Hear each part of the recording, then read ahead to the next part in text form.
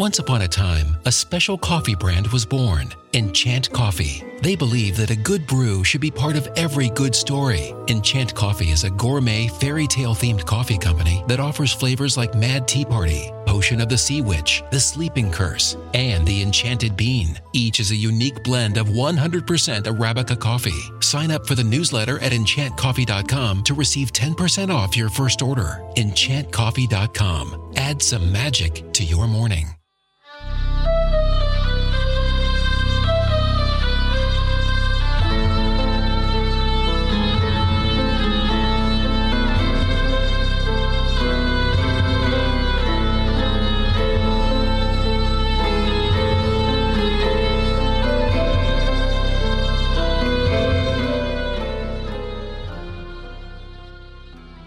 Hello and welcome to the Folklore Podcast. I'm Mark Norman, folklore researcher and author. Over the course of history, we've had a regrettably large number of examples of ways in which women have been sidelined and victimised in society. From witchcraft accusations to voting rights, equal pay and conditions, and so much more.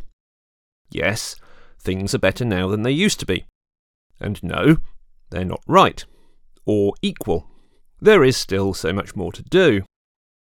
It should come as no real surprise, therefore, to realise that this doesn't stop with the living either. There have been very few serious studies of ghosts in folklore, which have focused primarily on female ghosts. There have been great individual studies of singular ghosts, such as La Llorona, or single classes of ghosts, like Grey Ladies. But a more general anthology study?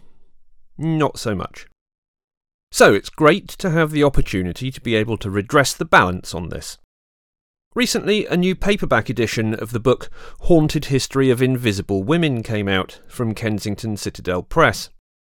We had the opportunity a while ago to chat with the authors of this title, but our backlog of work meant that the interview had not yet been released into the world. So this seemed like a great time to bring it forward. The authors, Leanna Renee Hieber and Andrea Janes, examine many of the famous cases of female hauntings in America, such as Lizzie Borden and Sarah Winchester, important historical figures, such as Bridget Bishop, the first person to be executed during the Salem witch panic, through to some lesser-known spirits.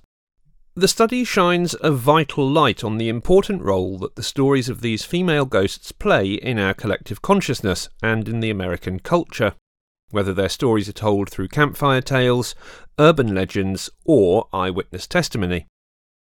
Actress, playwright and author Leanna Renee is the award-winning best-selling writer of Gothic Victorian fantasy novels for adults and teens. Her novels have garnered numerous regional genre awards, including 4 Prisms, and have been selected as Indie Next and National Book Club picks. She lives in New York City, where she's a licensed ghost tour guide, and has been featured in film and television shows such as Broadwalk Empire. Andrea is the founder and owner of Boroughs of the Dead, New York City's premier ghost tour company, which has been featured on NPR.org, The New York Times, Jezebel, Today, The Huffington Post, Travel Channel, and many more. Andrea is also the author of the young adult novel Glamour, and several short horror stories, and a fiction horror novel, Boroughs of the Dead, the inspiration for her company name. The pair met with literary correspondent Hilary Wilson, who started by asking them how they became interested in the topic. Who wants to start? Should we go alphabetical? Either way. It's always hard because so this is Leanna talking. We like to sort of say we were born spooky, and that's definitely the case for both of us. And whether it was, in my case, actual paranormal phenomena that were happening to me, at things that were happening as a child that kind of opened the door, and my ongoing fascination, and then or Andrea's just prime interest in it. So, do you want to talk a little bit more about your favorite books growing up? My interests are so much more mediated because I don't really have a lot of very significant direct paranormal experience in my life, as much as I would love to. But, my experiences stemmed a lot from books I read as a child and museums I visited. So I've just always been very fascinated with the content. I would definitely traipse down to my basement and try and find ghosts and search with a flashlight, and nothing ever happened. So, but it was just this very innate, very lifelong interest that stemmed from childhood, and just the idea of wanting to write ghost stories was always a dominant feature of my life. And I think doing the ghost tours really was just this kind of entry point into a career that, people would actually pay me to tell them ghost stories. And so one thing sort of just spiraled and led to another. And I had the good fortune to meet Leanna through my ghost tours. And that was like this sort of wonderful meeting of the minds. Yeah, we were both asked by another organizer to come and read ghost stories at an event in New York. And I was aware of Andrea's company. I thought it was brilliant. And I thought it was just, because it had gotten a lot of wonderful press. And so I thought, oh, this has got to be this wonderful machine of like this whole big company. I would love to work for this company, because that was when I moved to New York. I knew I wanted to write books set in New York. So I thought, well, the best thing to do as a background, as training and as a side job, as both a performer and writer, because of course you need a side job, is to be a tour guide. And because I wanted to know New York history, so the more I thought, well, everything I learn as a tour guide is going to feed directly into my fiction and my interest in nonfiction. So, so I got my tour guide license a year into being in New York. And so I approached Andrea after our reading of our ghost stories, and I said, talked about really liking her company and her whole mission being very history focused, not interested in jump scares, nothing felt fabricated. Everything felt very organic and very respectful. That's really the key point of our entry into all of these things, and our mutual respect for the dead, regardless of our, levels of skepticism or paranormal experiences or beliefs. Respect for the dead is tantamount. Respect for real history and respect for the dead. So I said, I've got a tour guide license if you need anybody. And evidently I was her first hire. I had no idea that it was literally a one-woman show.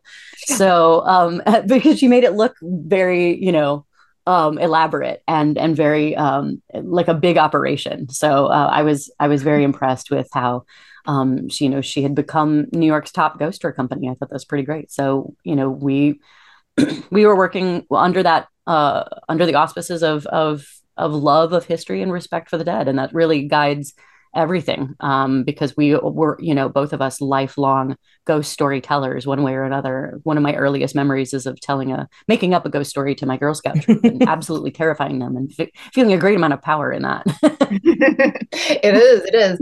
And there's also a sort of powerlessness when you enter the field of being a ghost tour guide. It's this frustration, you're banging your head against the wall, because there seems to be this kind of loophole when it comes to history. If you frame a narrative as a ghost story, you get away with a lot of very loose and shoddy history. And it would really frustrate me to see some of the things that people would say on tours that were so easy to fact check. And they were like, people say that this was once a brothel, but nobody really knows. There's literally no way to find out. I'm like, well, I mean, there is, but okay.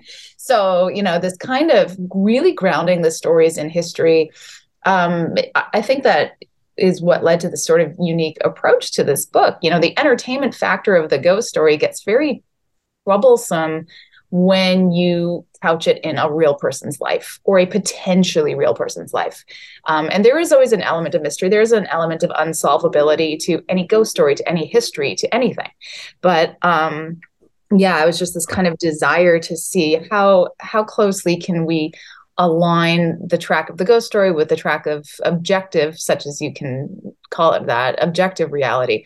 And that was sort of, I think, part of the hook that made this book unique, was that attempt to really get to the heart of not just what really happened, but also why these stories were the ones that people would choose to tell over and over and over again.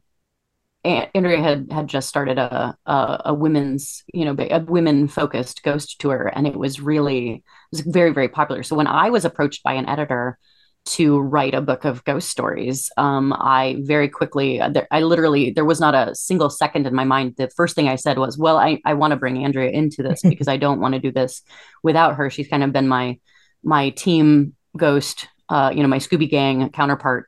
And the response to what was evidently the first feminist ghost tour of New York had been really, really interesting. And that really kind of helped frame also, again, along the lines of our mutual interests about lifting up these very, very complex and often completely changed for someone's agenda stories. And it's funny because the whole reason why I did a woman's ghost tour was honestly because there was a stretch of mild weather.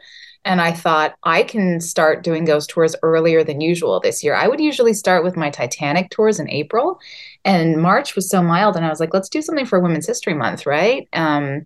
And it just, I started to look at the existing ghost tours that we were offering. And I was like, what happens if I just pull out only the female centered narratives and see what I'm left with? And I was like, I'm actually left with a tour that's not only as strong as the original, but maybe even stronger. And looking back, it's kind of ridiculous that I did this when I had a 2-year-old at home, and I have no idea why I took on all this extra work, but I did. And it's kind of like Frankenstein in reverse. Instead of being caused by a stretch of bad weather, it was caused by a stretch of mild weather. So anyway, it was just I thought it was really unique. And the more I looked, I was like, wow, no one else is doing this. So let's go for it. And apparently our editors felt the same way. So because it wasn't our initial pitch. Our initial pitch was just straight up New York City ghost stories, right? Mm-hmm, exactly. But we were feeling like something was missing. And so when the editorial feedback was like, what if we just lean into some of these other things that are already successful in, my fiction has always been very women focused, and, the tours, the response to this was something that was very prescient, and it was also very much, you'd had lots of really good press that made it easier to pitch this to the marketing department too. And the more I thought about it, the more natural it was, because I had so many female participants on my ghost tours, taking my ghost tours. For every guy on the tour, there was 9 women. And I'd had interviewers from various media outlets approach me. I'm writing an article on why women are fascinated by ghosts. I ended up hiring a lot of female identifying tour guides. A lot of our tour guides are female, non-binary. We actually don't currently have any guy tour guides at the moment, but just because it's just a matter of who applies. Just something about this, the way we presented our tours. And I don't know if I'm flattering myself or drinking my own Kool-Aid here, but I think the way we present our tours with being very thoughtful and almost cautious, let's explore this topic gently, was something about it appealed to a certain kind of very thoughtful person who cared deeply about ghosts. And so it was just the more we started to think about, like Leanna said, her fiction had a lot of female characters and was very, I hate to call it women's fiction. I hate that. But you know what I mean? There's this tradition, this long tradition. The more we thought about it, we're women and ghosts. Writers of ghost stories, traditionally women. I've already name checked Mary Shelley once, so let's talk about it again. The female ghost story author and speculative fiction author. That made sense. The confluence of the women's movement in America in the 19th century with spiritualism and the suffragettes all kind of, there's that wonderful book by Anne Browdy, Radical Spirits. So I was like, wait a minute. Shirley Jackson, we were just talking about The Haunting of a Hill House before this. I was like, there's some sort of weird alignment. And then if you talk about these great Western binaries, male, female, rational, irrational, night, day, they're bullshit, but there's also that existing structure, right? So it really flowed and it really made sense. And the more we kind of got up steam, the more exciting it was to sort of explore those connections. It reminded me a lot of Colin Dickey's book on the history of ghosts. Oh, don't think I didn't call this book Ghostland for Girls in my head. Well, yes. I mean, because I did. we name check Colin Dickey quite a bit. You kind of can't not so. Ghostland is very much it's our editors were like. Yeah, you might need to mention it a couple times less, actually, but it is strong in our bibliography. And that's a wonderful thing, because it goes into why these ghosts are as pertinent as they are and how they relate to the history. And so also, fascinating. Sorry to interrupt, but yeah, also the Taya Miles book, Tales from the Haunted South, was the first book that I ever picked up that was a serious scholarly consideration of the intersection between ghost stories, gender, class, and race. And I was like, oh, this woman's a genius. And so I would say Taya Miles and Colin Dickey were these two very foundational books that I had in mind. writing my chapters almost like in response to the stuff they had already put out there. And I was like, how can we further this conversation? So I have to ask, although you've already covered it to a certain extent, but why female ghosts? And why do you think that isn't a topic that's actually been explored very much before? I honestly just think there's a great deal of erasure of women's narratives across history. So ghost lore just factors into that. You find so many amalgams of female ghosts, the gray ladies, the white ladies, and they're not a name, they're just a concept. And finding women's names and their actual names and their actual histories, as we cover in the book, sometimes that's very, very difficult to pin down, because history has been so much subsumed by, you become Mrs. so and so, and you take on the entirety of the husband's name, and so it's just part of that is, we love the concept of the fact that these women are still persisting, they're still haunting, so they're still making their presence known, and in some ways they're louder now and they're more their own people in ghost lore than they were able to be in life. But there's just such a rich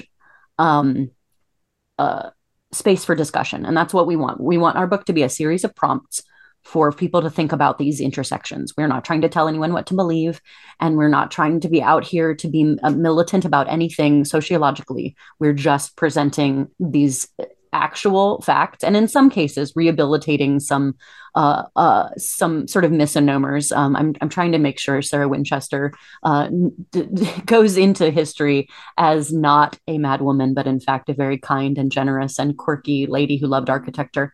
There is a certain amount of like trying to get to the real truth of it, because they have been so maligned. Not that we rehabilitate the actual monsters. Women can be monstrous just as equally as anyone else. And we don't rehabilitate the actual monsters. But we are interested in their real stories. Yeah, and sort of the metaphorical qualities of invisibility in this context were like really too delicious to resist, and just that sense of societal invisibility, coupled with like all those pre-existing historic factors that seemed to really align women and ghosts. It was just like, I don't know, it was this really perfect sort of union. And that's why we were very adamant about using either invisibility or invisible in the title of the book, because take, for example, invisible labor. It is most commonly performed by women. The sense of invisibility Leanna already alluded to with maiden names and name changes and being subsumed into another person's identity, existing at the margins of history, even like as a new mom, wandering up and down the halls of my apartment at 3 a.m, feeling spectral, feeling invisible, feeling out of my mind with exhaustion. Like you sort of, then all those Gothic tropes, the mad woman in the attic. It was really just kind of perfect, I thought. Well, I think I have to agree. Because it's my baby. No, I 100% have to agree. I thought it was an extremely pertinent metaphor there. And I also thought that it tied in really nicely. The book begins with a section about the Triangle Shirtwaist Factory. And I thought that was just as perfect an intro as you could potentially have to this. If you guys might want to tell that story a little bit. We have to start with real horrors, I think. That was for us the most important thing, is like, we're not here to scare you any more than history should already scare you. Mm-hmm. And if you're not aware of these things, it's to us as New York City tour guides, it's one of the most palpable, visceral, harrowing stories that we tell. And so we wanted to get right to the heart of the matter of how horrific that fire was. Just the general overview. It was March 25th, 1911.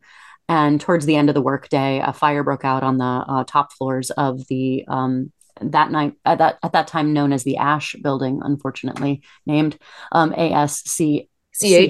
I was like, it's not actual ASH. There's a C in there. The Ash Building, and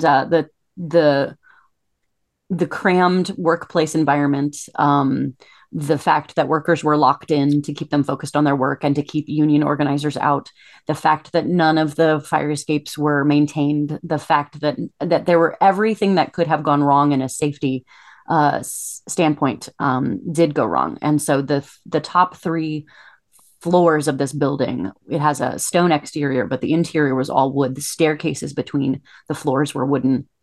And everything went up in about 5 minutes. But within 5 minutes, just about everything was in flames, and there were very limited exits. And as you can imagine, and as the chapter goes into, true horror stories unfolded, and thousands of New Yorkers were gathering and watching helplessly as mostly women. It was 146 that died, and 123 of them were women. And that's just a staggering number when you think of just a few top floors of a 1-block building. And it's a lot of them had to jump out the windows and onto the streets. And the fire nets were not tested with the weight of a body from the 8th, 9th, or 10th floor. And the fire ladders, the fire chief had not been given enough budget to create bigger ladders. They only went to the 6th floor. So you could see help, but it was 2 floors away.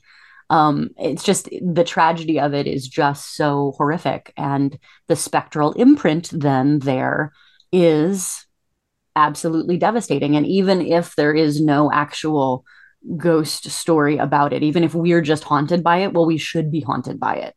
And there are, of course, reports of various different sensory hauntings that happen in the place. But it needs to be seared onto our American imagination about why we need to fight for labor laws, because they technically broke no laws in locking people in and ignoring all these safety things. Later, labor law was passed after this because of the outrage, but it shouldn't take that.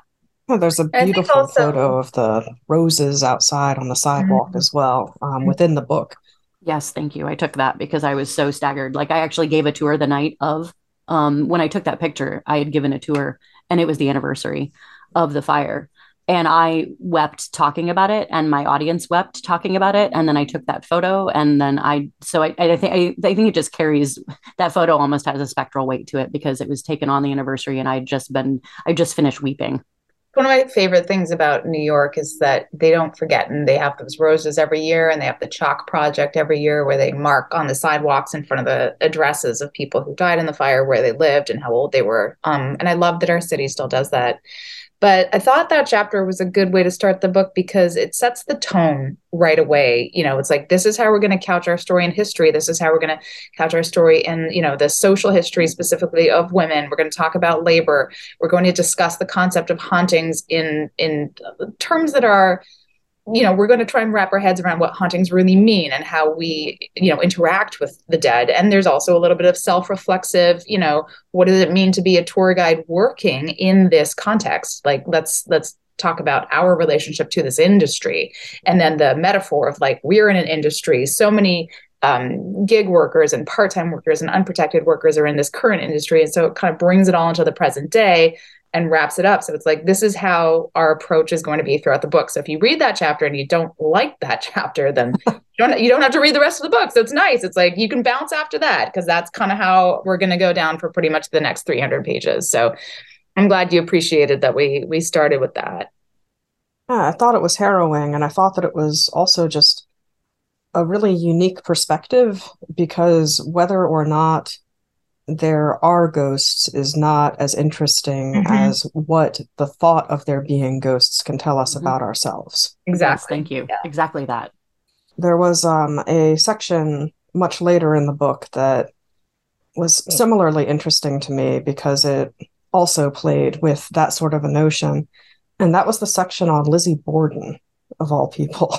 The question of whether or not she did it is not entirely as interesting as the idea of how people relate to the story and what the stories become to us. For sure. Yeah. And there's something, again, her story is so rich, the location of that story, all the mill girls in that textile town, the number of female spectators at her trial, the way that meshes with our current like discussion about true crime and how women love it and how it's also problematic. And her very spectral presence in her own house. She kind of like rattles around the house, idle. She has no outlet for any of her energies. And like, there's even a thing in the trial transcript where one of the lawyers was like trying to account for her whereabouts during the day. And then the rebuttal to that was like, well, do you know where your wives are in your house at all hours of the day? Like that kind of enclosure in that space. I mean, it's the richness of that story is endless. It's so good and so strange. I mean, is the house haunted? I don't know. Maybe. But yeah. It's certainly haunted by people's thoughts of it. It's like it did become a national obsession, and yet one of the things I found so fascinating is that we all think we know what happened. And then I'm reading Andrea's chapter because I knew right away, like we had our pet interests. It's like, there was no doubt that I was going to write about Sarah Winchester and Andrea was going to write about Lizzie Borden. Like this was like, we knew, because we also knew we were going to be required to have a few like tentpole chapters that were famous stories. So we knew that some of that was, we wanted to lift up unknown stories, but we knew we had to have some stuff that was going to go literally on the first few lines of the back cover copy. So I was really grateful that Andrea wanted to take on Lizzie Borden because I just didn't know what to say. And I just was so fascinated by her chapter. I think it's one of the most brilliant chapters in the book. And it's mainly because exactly like what you said, Hillary, is that it's not about whether she did it or not. It's all of these other things that are so much more interesting. And that's why we think we know what happened, but we actually don't know what happened at all. And it just, the more information that you find out, the more you don't know. And that, to me, a lot of people hate that, but I think that's fascinating. I mean, there's a reason why my introduction section of the book, we each wrote our own introduction section. My introduction section is titled Existential Questions, because I actually like that there's not an answer to that. So maybe there will be in whatever, Andrea, is it a sealed file? That's evidently there is a sealed file. I learned this from reading that really wonderful, I can't remember her name. The book is called The Trial of Lizzie Borden. And like in the epilogue, she has a few throwaway lines where it's like, also, by the way, there's a sealed file cabinet somewhere with like an envelope and it has probably everything you want to know, but it can't be accessed. And I was like, well, that is tantalizing. And I love that. So yeah, again, it's kind of like, I don't know. I was talking about Raymond Chandler the other day, and somebody had said that he said he wanted to write detective stories in such a way that you didn't really care who done it. And I'm like, yeah, that's kind of it. You're like so enjoying the story. It's almost immaterial. Of course you want to know, and that's what keeps you strung along, but it's like, it's so good. Even with that, like, who cares? That's why I don't care about spoilers. It's like about the process, not the result. And I'm with you 100%, Leanna. Like, I just love how every question leads to two more questions, and it's the garden of forking paths. And, I love it. There was a quote by Richard Hatem. I think that it was actually in the Mothman Prophecy movie. It was either that or when he was commenting about it later, that sometimes you just have to live with the mystery. That there is no ultimate answer. And that view of the paranormal, I think, is a kind of delicious one to often take. Yeah, well, what is it? Mysteries cannot be solved, only contemplated. And also, Leanna, what's that great Rilke quote that you have in your introduction, Living the Mystery? It's about, like, you have to live and love the question. Yes. And then someday you may live into the answer. But you have to love and to learn to love the question. It's a whole paragraph that is my favorite thing that has like literally gotten me through life, and it's the key to my artistic process. And that it's from his Letters to a Young Poet, and it really is sort of my sort of guiding philosophy is Rilke's approach to art, which is very process based, not necessarily endpoint based. But and we have to.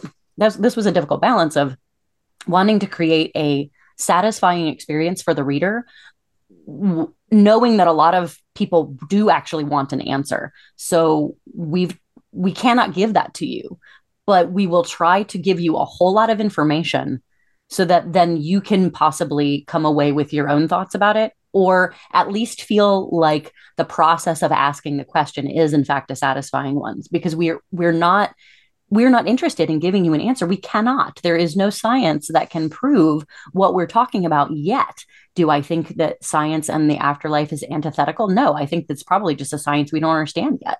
So, but at the same time, we're really careful not to, to not to reveal too much about our leanings one way or another. Obviously, you're going to know our opinions about things. Obviously, we have to have an opinion as a tour guide. You have to have a viewpoint. You have to have a viewpoint as a writer. But, which one of us is more the skeptic and which one of us is more the believer? People figure that out when they're talking to us, but we didn't necessarily want that directly in the text all the time. I do share some of my paranormal experiences. Andrea does as well. We both had weird things happen in the merchant's house to both of us, respectively, at different times. Similar things that happened in terms of being feeling like we were touched, grabbed, and the intimacy of the paranormal. Everyone's going to have a very different takeaway. The paranormal is just as individual as to how it may react and manifest or not to anyone as it is to anyone else. So that balance is so important in the book. It's definitely hard to strike, but I think we were just leading with our heart and our instinct and just, hoping it would all shake out for the best. And that's what I really love about merging haunting and history together, is that beautiful tension between the tangible and the intangible, this eternal mystery that cannot be solved here on the human plane, with like a real, this is where she lived. This is the banister she touched. Like I love that balance between those two things, or the tension between those two things. One of the stories that really stuck with me to the point that I've been checking the town's website since I finished reading the book was the idea of the town celebrating Sybil Phelps' birthday party, each year. I love that idea of the celebration of this strange local person. That's so upstate New York, though, isn't it? Like, I just feel that this part of the country is just like, bring it on. We love this. I do love it. And it's just got such there's such a historical precedent for, holding seances in the burned over district of New York, the central swath of an upstate all the way down. I sort of refer to it as the supernatural superhighway all the way down to Manhattan. Whatever, it's just this kind of like swath of ghost lore that just, was the birthplace of the spiritualist movement and leading directly into Seneca Falls and women's suffrage and all of these various things. There's all these interesting utopian communities that were cropping up along the East Coast and into New York. So I love that has still persisted. And that was a very fun, she was a very fun find that Andrea was like, there's this lady. And I was like, yes, I love her. Please write about her. And I do throw a birthday party. Yeah, the Finger Lakes too. Like, there's certain places that just feel so magical when you're in them, and you're like looking around. You're like, "Am I crazy, or is this place like completely magical?" And the Finger Lakes feels magical. Like, I don't know. And I think all places have their own different kind of magic and their own different kind of feeling. And I love that specificity and that sense of like a location has its own kind of little soul, and you can feel its personality. And I love, like, I really enjoyed researching other parts of the country, and just like that very specific, wonderful sense that each location has its own supernatural feeling, an aura, a folklore, a history, like a sense of who it is. And, it's such a cliche, like New York City is a character, but like every place is a character, I think that one of the best ways to find the character of a place itself is to go into the ghost stories. Yes. To find the little things that have stuck with people. And that's one of the reasons that I definitely want to attend Sybil Phelps's birthday seance. Yes. A ghost tour is the best way to get to know a history of a city, and one of those skinny little local books published by a micropress. It's like, these are the ghost stories of this town. I'm like, those are my favorite things in the whole world. I love them. And I have to say that, I don't want to pass over this because this is such a passion project here, but the section on Sarah Winchester was every bit as interesting to me as the section on Lizzie Borden, and I was utterly shocked by how little I knew about the truth behind both of these people. Thank you. Sarah is my, I don't know. I don't know. I was aware of the Winchester Mystery House, this 160 room sprawling, incomprehensible mansion out in San Jose, California, built by Sarah Winchester, who was the heiress to the Winchester Repeating Arms Company. And she was a millionaire many, many times over in the 19th century dollars. So we're talking multi-millionaire, who gave away a great deal of her money, mostly through the course of her life, to charity, a lot of it anonymously. But her reasons for doing what she did were just so speculated upon. And so the concept that she had moved west from her home of New Haven, Connecticut, to escape the spirits of those killed by the Winchester rifle, and that she went west and just kept building to keep the spirits at bay. All of that was complete fabrication, but it's just such a national myth. And so Colin Dickey definitely explores that in his chapter about the Winchester House. But one of the things that I wanted to add in my chapter about this was a warmth about Sarah herself, because that to me, I really, really, truly identified with this woman who was a little bit of an introvert. She was very quirky. She dressed all in black all the time. She was in mourning. She had a lot of loss in her life, and she was a passionate architect, really. She the reason why the Winchester House looks the way it does and is the way it is because she wanted to do two things. Her passion project was architecture, so she sketched a bunch of things on napkins and and whatever paper was around her at the time, and she sketched out ideas, and she had enough money to make them manifest. So the house is her sketchbook, and that doesn't play in terms of ghost lore. People want some sort of spooky, strange, fraught reason for it. And she had plenty of reasons to be fraught, but that's not why she was doing what she was doing. She also loved employing people and giving people meaningful work. And she loved artisans. She loved craftsmen. And so she just employed tons of people, to create a family. All of her family was lost. Her baby daughter died. Her husband died. She loved them more than anything. And she also had her sisters died. She had a lot of loss. So she created a found family, and she paid them twice what anybody else paid them. And she hired people of color, and she hired a Japanese gardener at a time when racism against Asian Americans was very, very high. And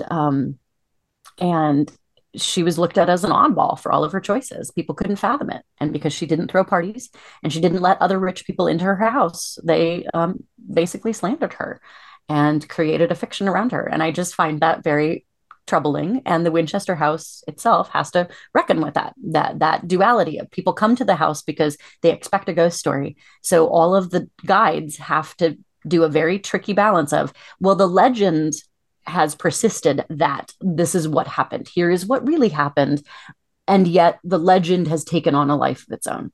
And it is part of why the house can still stay open, because it became an amusement park the year after she died. It literally became the Winchester Amusement Company the year after she died. And so if it hadn't, that building probably would not exist. It was deemed of no value. She didn't mention it in her will. It's a baffling thing to me. So again, another thing of like, what are your choices, Sarah? I'm so interested in this. We'll never really know her reasoning for everything. There's very curious, quirky things about the house, which then does lend itself to a lot of speculation. But it's all this to go back to what we were talking about in the crux of this book. We'll never truly know. All we can do is give you as much information as we know how.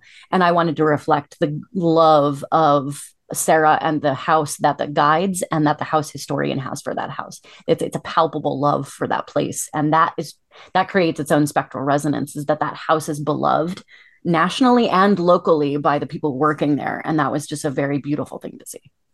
I also love the way you made such a heartfelt pilgrimage out to her house and to her grave, and like that warmth that you approach her with, and that very genuine love. Like, anyone can learn a fact, but like it just leaps off the page how much you really truly care about this person. And as you were talking about her love of architecture, I started thinking, isn't it funny, guys, that like Sarah Winchester liked and explored and participated in this very male-dominated world of architecture, which has got like, you've got to have the schooling and the imprimatur, and like it's got to be approved of by the academy. And she like went rogue and did it on her own with no formal training. And she was just like creating things for her own pleasure. And this sort of bafflement that greeted this project of hers. Like, wait, but this woman's doing architecture for fun? Like, it reminded me of when the spiritualists and the suffragists first started getting up on stages and talking, and they would open their mouths and words would come out, and men were like, well, it's got to be a ghost speaking through them, because no woman could ever talk like that. It's like this ascribing of a supernatural force to a woman who's creative. It's like, see, it's like, try as you might, ghosts are gendered, and the narratives and the legends and the lore, this is highly gendered stuff. But yeah, it makes me laugh a little bit. Of course it's haunted. A woman couldn't build a house unless she was possessed by spirits. Come on. It's nuts. And then the fact that she never remarried was, that was the other thing of like, so she also plays into the other stereotype of the fear of a woman alone, the widow in her widow's weeds, wandering her house. It was looked at as unnatural when it was exactly how she lived her life the way that she wanted to. And she was beloved by all around her who weren't trying to get something from her other than like, her staff obviously wanted to stay employed, but she took such care with them. And so that because she took such care with her staff, it's like, I just wanted to take care with her as a writer, just because she'd been so maligned. And I just was horrified on her behalf. And isn't it so interesting also to compare her to Eliza Jumel, another woman so associated with her house, and the way they treated their staff and how they retained their staff and they paid them well and they took care of them and like respected them. And it's just like a woman who has been there in that kind of situation as a subaltern in Eliza's situation, where she once was a member of the underclass, to just then and be this really generous, caring, safe employer. I see that a lot in women's histories when I read them, that like a lot of people will really be extremely kind to their staff, because it's just this sort of like, I don't know, when I see Sarah and when I see Eliza, there's just so many parallels, whether it's their home or whether it's the way they treat people. And I don't know, in the way they're so misunderstood. It's just, they seem to be very connected in my mind that way. I think that's interesting. And I think that the very relatable fact that Sarah Winchester also just couldn't have visitors over while she was busy building her house, and so didn't want visitors. Every introvert feels this in their soul. Yeah, it made her a lot more relatable to me. And just, that little, I just want to do my hobby. Me too. Like, yeah, really, really it was. I mean, because even though I'm a performer, I am an introvert, and people mistake that about, creatives and performers. They think that we're all extroverts, and I'm really not. So I felt deeply connected to her. It's been very interesting, the sort of, I don't know, these people who became kind of like our extended family as we were writing about them. And I went to Sarah's grave in New Haven and prayed at her grave for her permission and her blessing about writing about her, because, so many people had taken her narrative and run with it. And so that's really going back to what the course of this book was like. As best as we know how, we want to try to present to you these people and their real histories. Now, again, we're talking fondly about Sarah, but like we do not rehabilitate the actual monsters. So like you're not going to find us writing fondly about Madame LaLaurie or Mary Surratt or other people who are legitimately unredeemable. The Mary Surratt section was incredibly interesting to me. The way that people reacted to her and did kind of rehabilitate her when the historical evidence is so plainly suggesting that she was instrumental in the assassination of Lincoln. Yeah, it's that same logic that like led people to put up Confederate statues and stuff. So this is kind of lost cause, and it's romanticization, and I don't know. And again, there's that gendered aspect to it, but I found with the Mary Surratt chapter, the photographs were so striking, because you see her up on the gallows and she's the only woman and she's dressed in her black widow's weeds. And I owe a debt to the scholarship of Chris Woodyard, who wrote a lot about the ghosts of widows and the precarious situation that widows were in, and just like that imagery widows representing, financial stress and the terror of being alone in a situation where you had like no material support. So again, not to sympathize with her or give her a pass in any sense, but like just the terror of the widow, the way that was like visually contained in the imagery of her dress, and that she chose to wear that. And I think maybe that has something to do with sealing the legend. It's the subconscious play that outfit has on people. But yeah, it's just obviously like she's this reprehensible monster, and then all of a sudden she becomes completely romanticized by the same kind of person who's going to romanticize every other aspect of the Confederacy. So it's pretty nuts. And it's pretty cut and dry. Like she definitely did it. I felt bad for her daughter. I felt really bad for her daughter, who apparently had like a crush unrequited on John Wilkes Booth. Ugh, whatever. Oh, girl, I'm sorry. Way to go after the bad one. Yeah.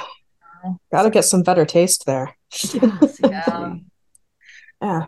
I'd be remiss if I didn't mention one of the lesser known stories that got mentioned here. We talked about a little bit before the interview began, which is the story of the author of Spindrift. Jan Bryant Bartell. She wrote a very now better known, because ghost fanatics have sort of found her now. In 1974, she published a memoir from a relatively small press that came out posthumously about her time living at 16 and 14 West 10th Street in Greenwich Village. Beautiful area, very, very high-end real estate these days, millions of dollars to get multiple millions for any kind of townhouse. A lot of the original single-family homes have been since subdivided into apartments, but she wrote about her time living in these very haunted spaces, and there's a great deal of ghost lore written about 14 West 10th Street. Mark Twain lived there for a year, moved out saying that he couldn't keep up with where his wife couldn't keep up with the housework. Admittedly, before it was subdivided, that would have been a lot without a full staff, and Twain's income was up and down. But it's also thought there's maybe a darker reason. There has been ghost stories about that building going back to like the 1930s. And it was built in the mid 19th century, but and Jan's living there in the 60s and early 70s, and she is sort of a consummate unreliable narrator in a way, because she's fanciful about some things when she's writing about her time there, but she is describing very inexplicable experiences, and the way that when she goes into a flourish, she's doing it about mundane things, about real world things. When she's talking about the spectral, she's actually quite specific in that she doesn't actually know what's happening, but she's describing the things that she's seen and felt and smelled, a noxious odor of death at one moment, and then a violet perfume in the next. The rustling of taffeta, very specific fabric when no one is in the room. A black miasma, a cloud that is a blackness that is going from one wall into the next. Her dogs constantly freaking out. Their health being increasingly fragile, her health being increasingly fragile, crashing noises, loud noises when nothing is disturbed, a gray cat passing by, brushing against a leg. She doesn't have a cat. All of these things, she hired Hans Holzer, the famed medium, the famed ghost seeker, who's written tons of books about around various experiences around the country, and he would bring in generally female mediums and sort of host a seance.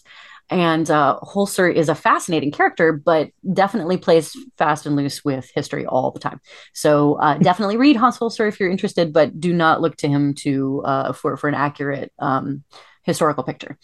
And his mediums picked up on a bunch of different things and all of the things that I've described, but then didn't describe in their accounting in a book he published called Ghosts I've Met, of one of the most, palpable details of this gray cat, this ghostly gray cat.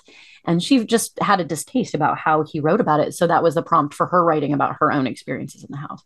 And she was living on the top floor of this apartment, and then begins to kind of chronicle the ill and the dying at this address over the course of, a number of years, but still with only a few apartments, really, respectively.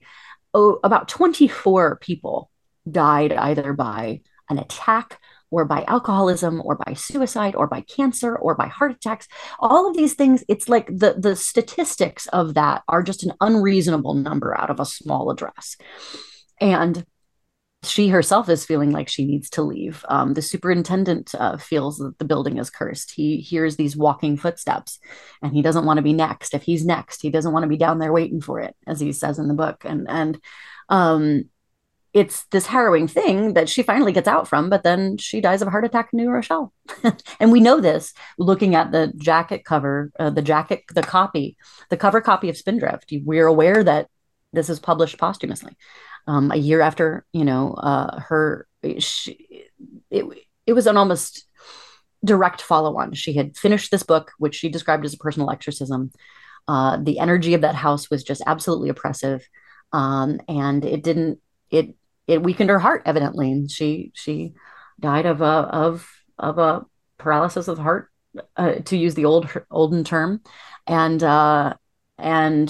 then 6 years later, the Steinbergs moved in, and Joel Steinberg killed his daughter in that same building. And it's just, this was the trial that happened after this death, was a media frenzy. It was one of the first nationally televised proceedings, and it was a horrific picture of domestic violence, and all of this was, several friends of the Steinbergs said that, Joel changed when he moved into that building. It was a real life Shining playing out in Greenwich Village. And I feel like, Jan was kind of trying to alert people with this book in a way that she, here's my experiences in this haunted space. And, it got a nickname of the murder house. And I feel like Jan's experience, I wish in some ways people could have taken that more seriously at the time, that maybe we really need to do something about this house. I mean, I think if they just razed it to the ground, it might be, it needs to be like salted to the earth. We don't know any inciting incident as to what created this ongoing kind of negative energy that's perpetuated in that house. And then some people who are still living there, we have to be very careful when we take tours through there, that, this is a residence. People are living there. There are families there. It's not fully occupied. It's never been fully occupied, which I find very interesting. There's always been blackened out windows in this space. So we try to be very respectful about that, because hopefully none of them are sensitive and they're just blissfully unaware of any of the sort of toxic energy. But both Andrea and I have felt a shortness of breath, oppressive air. I can't breathe out in front of the house, and I share that. I share my own weird synergies that have happened when I was reading Spindrift. Strange things were happening to me as I was reading Spindrift that were parallel to what Jan was experiencing, which was really uncomfortable. But I think it's just another way to explore a woman's narrative, because while the house is very, very famous for all of these ghost stories, a lot of the things that ghost tour guides will talk about are directly from Spindrift and Jan's accounts, but she doesn't always get the credit for saying, here's someone who literally chronicled. She was the chronicler of that house. And so we're trying to give her back a little bit of that, agency, even though it really took the life out of her. I have seen more and more tour guides lately in recent years crediting Jan Bryant Bartell more than there used to be, which so it feels like a step in the right direction. Oh, it's a marvelous book, and it is a downright eerie book. To have read it after reading the chapter in your book about it, it was quite the experience. I refer to it as my not so pleasant evening reading. Yeah. Like, it's a haunting book. Like, it's just, as you're reading it, you're like, this is so bizarre. And you're just like, you can't put it down. It's a really strange book. I've never felt quite as unsettled, almost uncomfortably peering into someone's mind. It felt like an intimacy that I shouldn't be allowed. It was really weird. Yeah. Strange. You're kind of just reading her unraveling.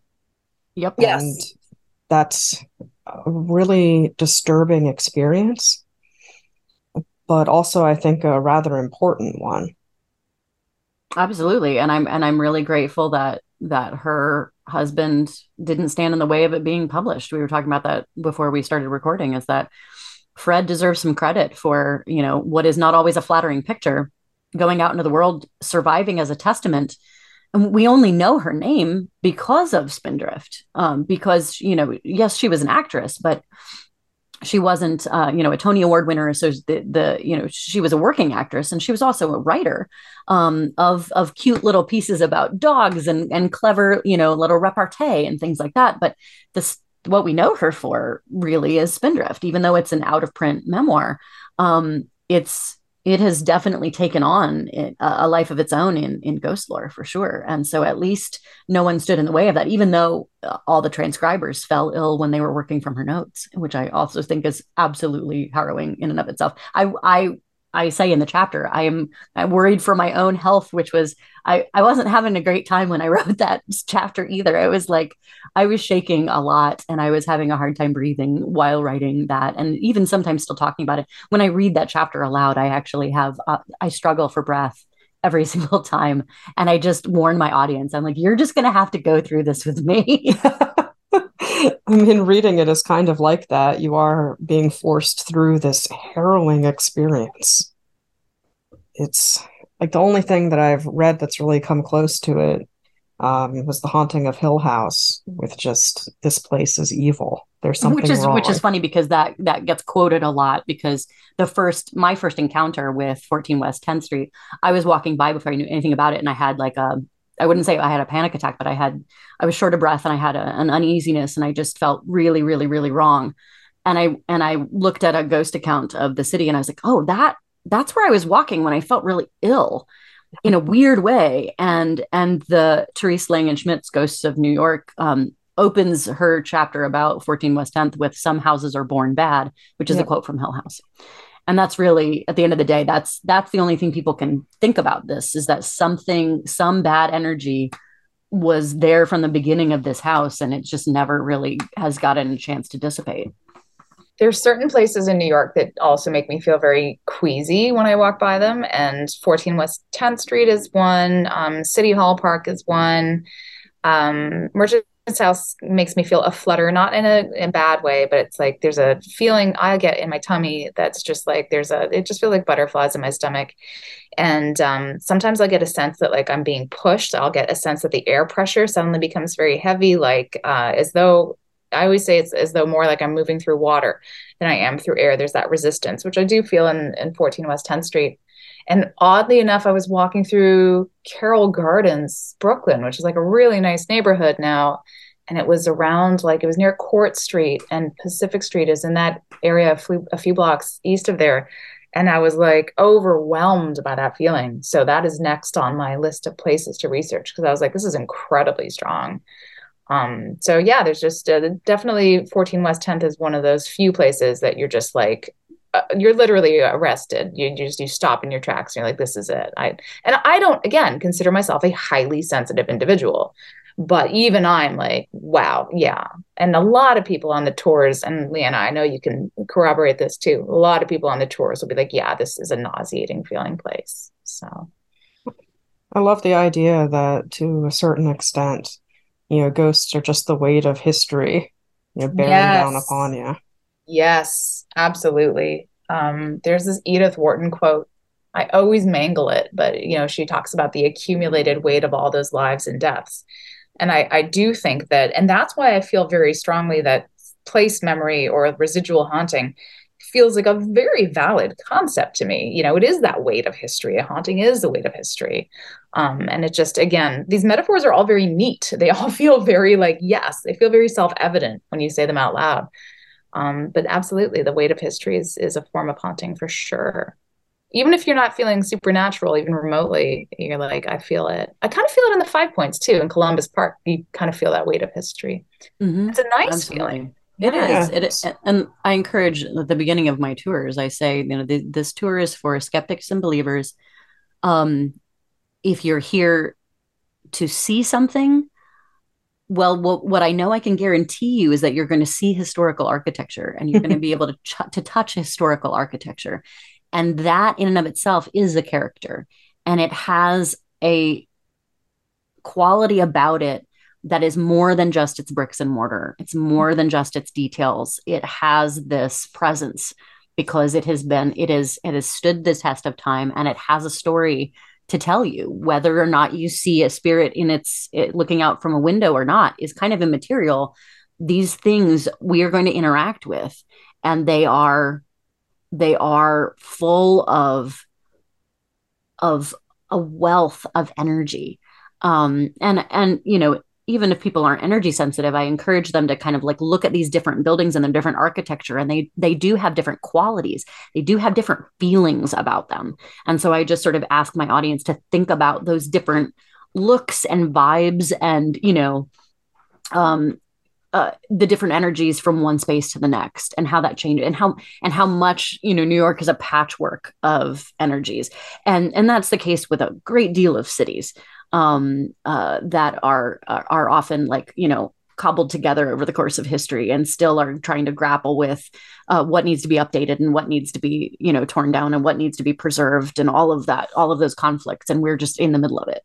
And I think even the most skeptical person would agree on a very basic level that a building does have a presence, and people will talk about it, or a place does have a presence. They'll talk about it in the sense of when they go to an ancient ruin or a church, regardless of their religious outlook, they'll feel a palpable presence in that building, a sense of how its use has imbued it with a certain energy. Or a battlefield, or like they'll, you know, it is something that is felt. And I think if somebody denied it vehemently, you would have to really wonder about that person, because it's almost every single traveler, every single human being who's ever gone anywhere and stood in a place with any kind of historic import has been like, yes, it is a feeling. It is an actual feeling. And everyone's felt it. Everyone knows what you're talking about when you mention that feeling. And I think that your book does a really good job of imparting that. You know, just the importance of these different places, not just from a paranormal perspective, but from a historical perspective. I hope so. Thank you. And well, that's one of the things too. We are passionate about historic preservation as well. And, you know, ghost lore, when a museum, a house museum specifically, has a haunting or it has a ghost associated with it, it's actually helpful for the house. They'll give little tours. They'll talk about that. It's a draw for the house. And whether or not sometimes that gets, you know, elaborated on a little bit, as long as it's based in a non-harmful history, then that's you can't blame a house for wanting to capitalize on its ghost to keep its doors open. You know, these old mansions are really hard to maintain and it's very expensive. But then there's also ways in which it's been done irresponsibly. And Andrea dealt with that really well in her Sorrel Weed chapter, about how that narrative got changed, and it's deeply problematic. So these things have to be examined critically when you start invoking the ghost lore. I was actually really curious about, you know, how people are feeling now, you know, in 2023, albeit not that far from the publication of your book, about the changes that have been made to the Lizzie Borden house. Yeah. I think I had to temper some of the paragraphs I wrote about that. I do remember the editor asking me to remove some things at the request of our legal department. Yeah, that just was strange to me. You know, some of the changes that have been being made, because although it is, you know, preserving this interesting bit of history, it also is walking the line. You know, I thought that the Winchester House was doing a much better job of respecting legacy. Yeah, I think the concept of putting in an axe throwing venue at Lizzie Borden is really gauche, personally. Yeah. And you know, so yeah, but they have an axe throwing venue at the Winchester House now.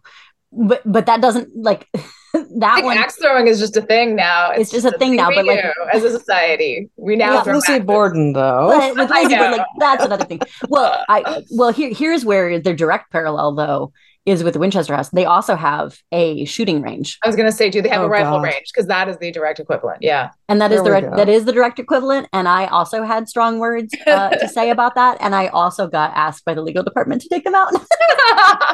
I mean, the thing is, like, there's, when Leanna was alluding to the Sorrel Weed House, even in Savannah, like, there is this very fundamental ambivalence about what you're doing because you cannot make any money, even if it's very small amounts of money, like us. You cannot make any amount of money off of the dead without some sort of moral fine line that you need to walk. Even if you run a cemetery and you offer like a movie night at the cemetery, you have to be like, okay, let's think about how we're going to do this. It's just, it's so tricky because the previous ownership of the Lizzie Borden house did have kind of a cheeky sense of humor. Like Leanne Wilmer she said funny things like, when you're here, we treat you like family. Like, you can have a sense of humor about things and you can have fun with things. And fundamentally, ghost stories are a form of entertainment. So, you can't get too dour about things, but where is that line? And as an institution, as a company, as a person, as a writer, as a reader, as a participant in this industry, where do you personally draw your line? And it's different for everybody. And it's just a matter of finding, people in places that draw their line more or less in the same area as you, I think, to feel comfortable. It's really hard. That is like an ongoing question. And I think about it a lot. Like every day that I sit down to work and to do my job, I keep that in the back of my mind. How do we reconcile our many ambivalent feelings about what we do? I've been increasingly thinking about it like it's very similar to comedy. Don't punch down. Yeah. I feel like it's this, if you tackle, if you're going to be humorous or if you're going to shake foundations a little bit, do it with an understanding of the power structure and calling into question, who has been exploited historically, who is being exploited, and also make sure that like in terms of if we're going to advocate for, ethical ghost tours, then we're going to look at other people who are doing the work of telling difficult history, not whitewashing history. If you're going to go down and you're going to go to a Southern plantation, please look up tours run by Black people who are going to be engaging with the horrors, because anything else is erasure and not historically true. You have to kind of grapple with the difficult history. And we have a lot of it in New York that we talk about. It's ugly stuff. And, if the more that you can seek out experiences that will give you a balanced perspective of here's what really happened, here's how we as a modern society are dealing with that. No one's going to come away with answers or absolution for horrors. That's not the point of these things. The point is to learn about them. Yeah, and on that note, do you guys have any new project that you're working on, that people can look forward to? How much are we allowed to say? I don't know. we're not really allowed to say what is next because we also haven't solidified our angle of what is next, but collectively, I think it's probably safe to say that everyone on our team wants to work together again. Excellent. What form that takes, will is yet to be determined. The publishers being very kind about wanting to make sure that we're not going to do anything that is going to compete against our own title. Mm-hmm. So that's we are all trying to figure that out. And in the meantime, there will be a tour season opening up for Birth of the Dead. Mm-hmm. So that Excellent. Will be imminent in the next few months. So thankfully, I have a lot to occupy my mind while we work out the details. I am also, I've never left fiction, and so I have some pieces coming out this year via Scribd, which is scribd.com, where I narrate speculative fiction that I've written of various kinds. So I have a bunch of work that's extant up there already, and I will be releasing more this year. And we're trying to I have a novel that I just adore that we're trying to find the right home for. I have a wonderful agent who is hard at work trying to secure. I have 4 different things out on proposal right now. So there's a lot going on. But we'll see. Remains to be seen. But in the meantime, we were just trying to still talk about this book because we were just recently nominated for a Stoker Award So for this book, and we're very excited about it. So now that we're a Stoker finalist, I feel like there's going to be a renewed interest in the book, which is great because there's been continuous interest since it came out in end of September. And we're hoping to just kind of keep writing that because this is a timeless book. And it's a real labor of love, and it's a culmination of both of our life's work. It really is. And where can we find you guys online? Anywhere. I'm on just about every social media. It's just that I'm not on all of them very frequently, but I'm most often on Twitter, even with its ups and downs, at my first and middle name, so Leanna Renee. I am also on Instagram at my full name. I have a Facebook author page. I just don't tend to go there much. But my website has lots of free reads and features and information and a contact form there. If people are curious about things, you can check all of that out at my full name. So LeannaReneeHeber.com. Excellent. Yeah, I'm usually on Instagram under the auspices of Burrows of the Dead. Sometimes tweet at Macabre NYC. I have a personal Twitter that I use sometimes, but Instagram, Burrows of the Dead is where I do like most of my interacting. And then also my personal website, AndreaJanes.com, and my work website, burrowsofthedead.com. And really, this is so very quaint and old fashioned, but like my email address is on both of those websites. And if you like write me a note, I will write you back. So yeah, unless the note is creepy, and then I won't. Yeah, I was going to say, I was like, we always have to have a caveat of like, yeah, if you write like a normal person, I will write you back. Yeah, right, excellent. Right. Yeah. Well, I mean, and we're all dealing with spooky stuff, so it can be, as long as it's a normal message about spooky content, that's fine. It's just don't be creepy at us. Yes, you can talk about creepy things, but don't talk creepy to us. Thank you. That's a good caveat to have. Unfortunately, yeah. Oh, but thank you guys so much for your time. You can find print, ebook or audio versions of A Haunted History of Invisible Women wherever books are sold. Maybe a perfect Christmas gift for a spooky someone in your life. You could also buy your friends and relations or yourself one of my books for your festive read, and you can find all of those in the Folklore shop on our website at thefolklorepodcast.com. as well as recordings of past lectures, conferences and presentations, folklore t-shirts and more. Everything you buy from the Folklore shop helps us to keep making content for you.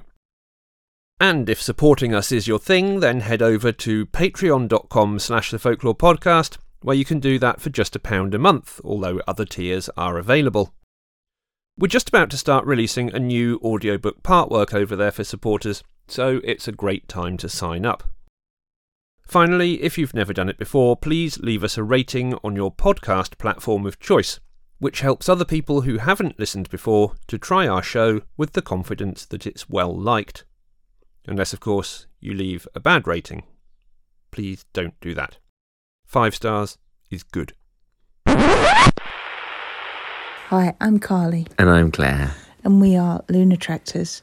We are interrupting your normal programming to announce we have a new album from our festive alter egos, Eula Tractors. It's called Solstice Weird, and it's quite twisted and trippy, and it's out on the 12th, and you're going to hear a track from it right now. Bye.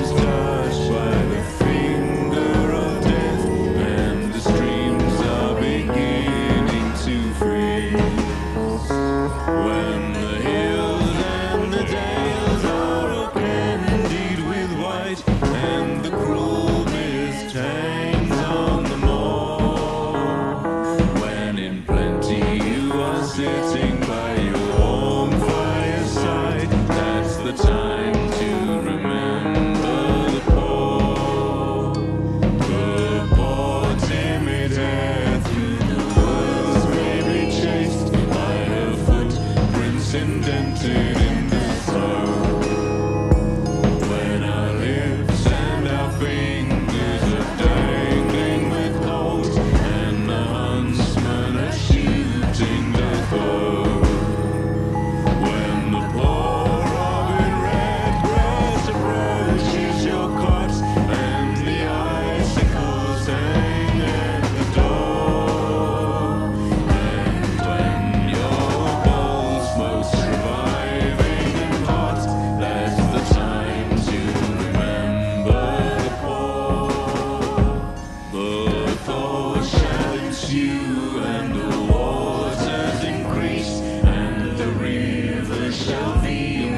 swiftly flow. The fish from oblivion obtain their release, and in danger the travelers go. When your minds are annoyed by the wide swelling flood, and your bridges are used for war, but in safety you enjoy everything that is good. Do you grumble to think of the poor? The time shall come when the poor stand up. All comrades agree with one voice, and all nations unite to proclaim what is right, and the whole of the earth shall rejoice. When grim death's deprived of his killing sting, and the crown rules triumphant no more, when none are the masters and none are the kings, then the rich must remember the poor.